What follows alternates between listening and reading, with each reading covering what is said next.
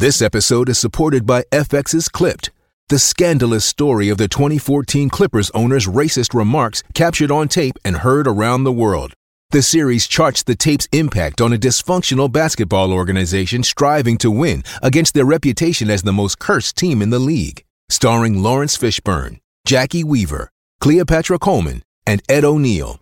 FX's Clipped, streaming June 4th, only on Hulu.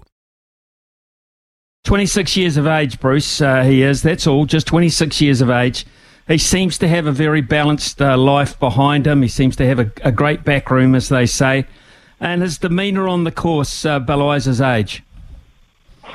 That's exactly right. He really is cool, calm and collected, isn't he, the way he goes about his business. Nothing seems to faze him too much either way. He doesn't get too high, doesn't get too low, and I suppose that's one of the great attributes of the great players in the game. They don't let things unduly bother them either way, but he's, as you said, just 26 years of age. It's amazing, really.